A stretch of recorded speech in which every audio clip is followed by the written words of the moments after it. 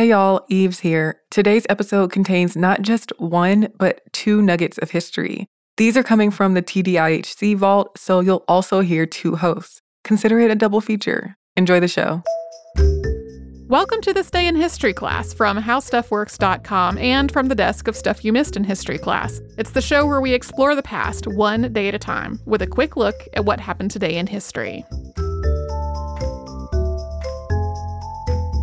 Hello, I'm Holly Fry, and I am sitting in for Tracy V. Wilson this week. It's December 27th, and on this day in 1900, Carey Nation smashed the bar at the Carey Hotel in Wichita, Kansas, and I will tell you why she did that. Nation was born Carey Amelia Moore in Kentucky on November 25th, 1846. On November 21st of 1867, at the age of 21, Carey married a man named Charles Gloyd. But she left Gloyd just a few months into the marriage when she found out she was pregnant. She believed that Charles could not support a family because he was an alcoholic, and Charles died shortly after the baby was born. Carey next married a journalist, lawyer, and preacher named David Nation, who she believed had been sent to her by God after she prayed for a solution to her problem of being a single mother with no income. The marriage was not very happy, though. According to Carey's autobiography, the biggest conflict was that she was much more devout than her preacher husband. Carey's faith continued to grow throughout her life. At a Methodist conference in Texas in 1884, she was deeply moved during one of the sermons, later writing of the experience, quote, "My first impression was that an angel was talking and that the house was ascending to heaven. I felt my natural heart expanding to an enormous size." And this moment led her to the decision that she should devote her entire life to God. Carey became involved in charity work in Medicine Lodge, Kansas, where she and David had moved, working with women's and children's causes and starting a local chapter of the Women's Christian Temperance Union. It was through her volunteer work, offering religious counseling to imprisoned men, that Carey determined that most criminal behavior was linked to alcohol, which only intensified her fervor for temperance.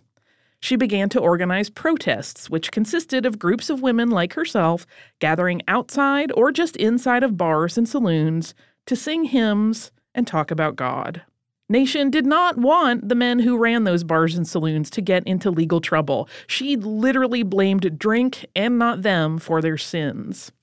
And so she tried to counter the lure of alcohol with the promise of religious salvation.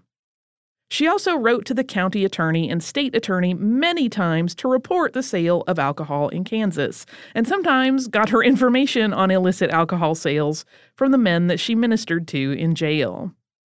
In June of 1900, Carey heard what she believed to be a divine voice, speaking to her, promising to stand by her in her fight against alcohol, and directing her to go to Kiowa, Kansas, a place that she knew illegal alcohol sales were taking place. Carey Nation traveled immediately to Kiowa, walked into a men's club carrying a number of small parcels, and told the owner, quote, "Mr. Dobson, I told you last spring to close this place. You did not do it. Now I have come down with another remonstrance. Get out of the way. I do not want to strike you, but I am going to break this place up." And then she hurled her parcels, which were in fact paper-wrapped bricks, around the bar, making good on her promise to destroy the place. This was the first in a long series of bar smashings performed by Carey. But one of the most famous was the assault on the Carey Hotel on December 27th, 1900, a bar that she selected as a target because of an indecent painting that was hanging above the bar. She went at the place with a cane that she had reinforced by strapping an iron rod to it, and she did thousands of dollars of damage in the process, and that resulted in her arrest. Her time in jail did not deter Carey Nation. She continued in her mission to destroy establishments that served spirits or alcohol of any kind, and she became quite famous in the process, particularly for her use of a hatchet as a means of destruction, something that she adopted during one of her many smashings, which she started to call hatchetations. She went on to start 2 temperance newspapers, and she made public appearances both in the U.S. and abroad, always with her trusty hatchet and Bible, always speaking about the importance of temperance and selling souvenir photos of herself holding that hatchet and Bible along the way. Carey died in 1911 after collapsing during a speaking engagement. She did not live long enough to see the 18th Amendment passed in 1919, which outlawed alcohol sales nationally. She also did not live to see its repeal in 1933, which ended prohibition. If you would like to learn more about Carey Nation and her life, which is quite fascinating, there is a 2-part episode by Stuff You Missed in History Class in the archives. You can find that in July of 2017. I want to thank Chandler Mays and Casey Pegram for their work on the audio for this show. And I want to thank you for listening. If you'd like to hear more, you can subscribe to This Day in History Class on iHeartRadio's app, at Apple Podcasts, or wherever you listen to podcasts. Tomorrow, you should come back because we're going to talk about an important moment in early film history.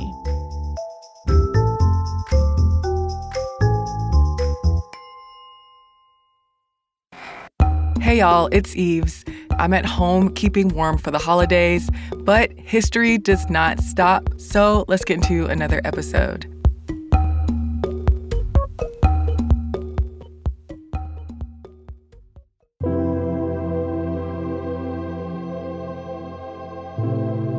The day was December 27th, 1512. The laws of Burgos, a set of laws regulating the relationship between Spaniards and indigenous people in the Americas, was promulgated in Burgos, Crown of Castile. Though the laws of Burgos have been recognized for even attempting to improve the treatment of indigenous people, they've been criticized for not truly doing anything to make their lives better.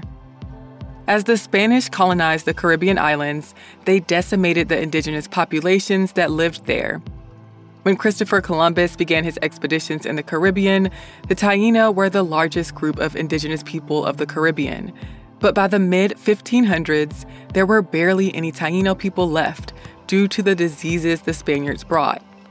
Indigenous people were often physically and sexually abused. They were overworked and their customs were often stripped away from them, and many times they were outright killed. Some people in Spanish colonial society objected to this mistreatment and abuse. Antonio de Montesinos, a friar and missionary on the island of Hispaniola, called for an end to the enslavement of and violence committed against the indigenous people on the island in 1511. Many colonists rejected the call and denounced Antonio de Montesinos, but King Ferdinand II called an ecclesiastical and academic panel to decide how to deal with the mistreatment of indigenous people in the Caribbean. On December 27, 1512, Ferdinand II issued the Laws of Burgos, officially known as the Royal Ordinances for the Good Governance and Treatment of the Indians. The laws were originally intended for the island of Hispaniola, which is made up of modern-day Haiti and the Dominican Republic, but they were extended to cover Jamaica and Puerto Rico. The text included 35 laws. 4 amendments were later added in July of 1513. The laws established encomenderos' responsibilities toward the people they held in encomienda. Encomienda was a legal system instituted by the Spanish crown that granted colonists the right to collect tribute from and control the labor of indigenous people.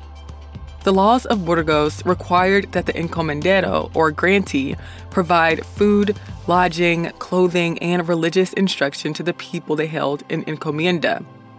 They also outlined the kinds and amount of labor that could be required of those held in encomienda. They banned corporal punishment of indigenous people except by certain justices. But the laws did not address the treatment of indigenous people during the course of conquest. Encomienda was supposed to reduce the abuses of the earlier system known as repartimiento and allow for a more humane approach to labor for the indigenous people.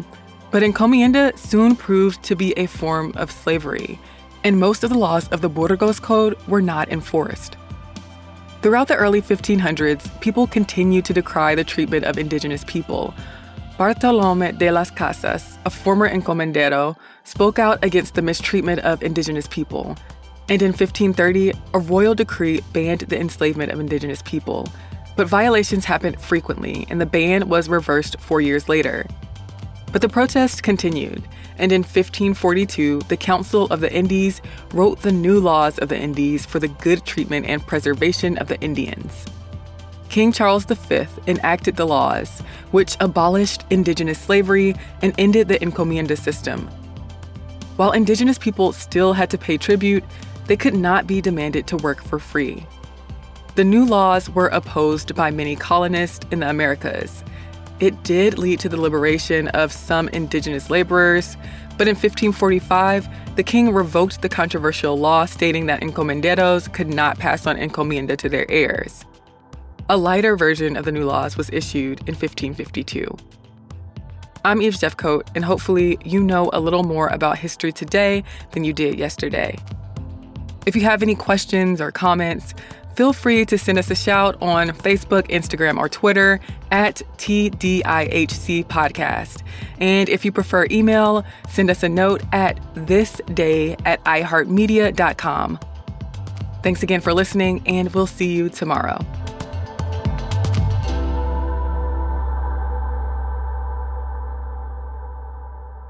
For more podcasts from iHeartRadio, visit the iHeartRadio app, Apple Podcasts, or wherever you listen to your favorite shows.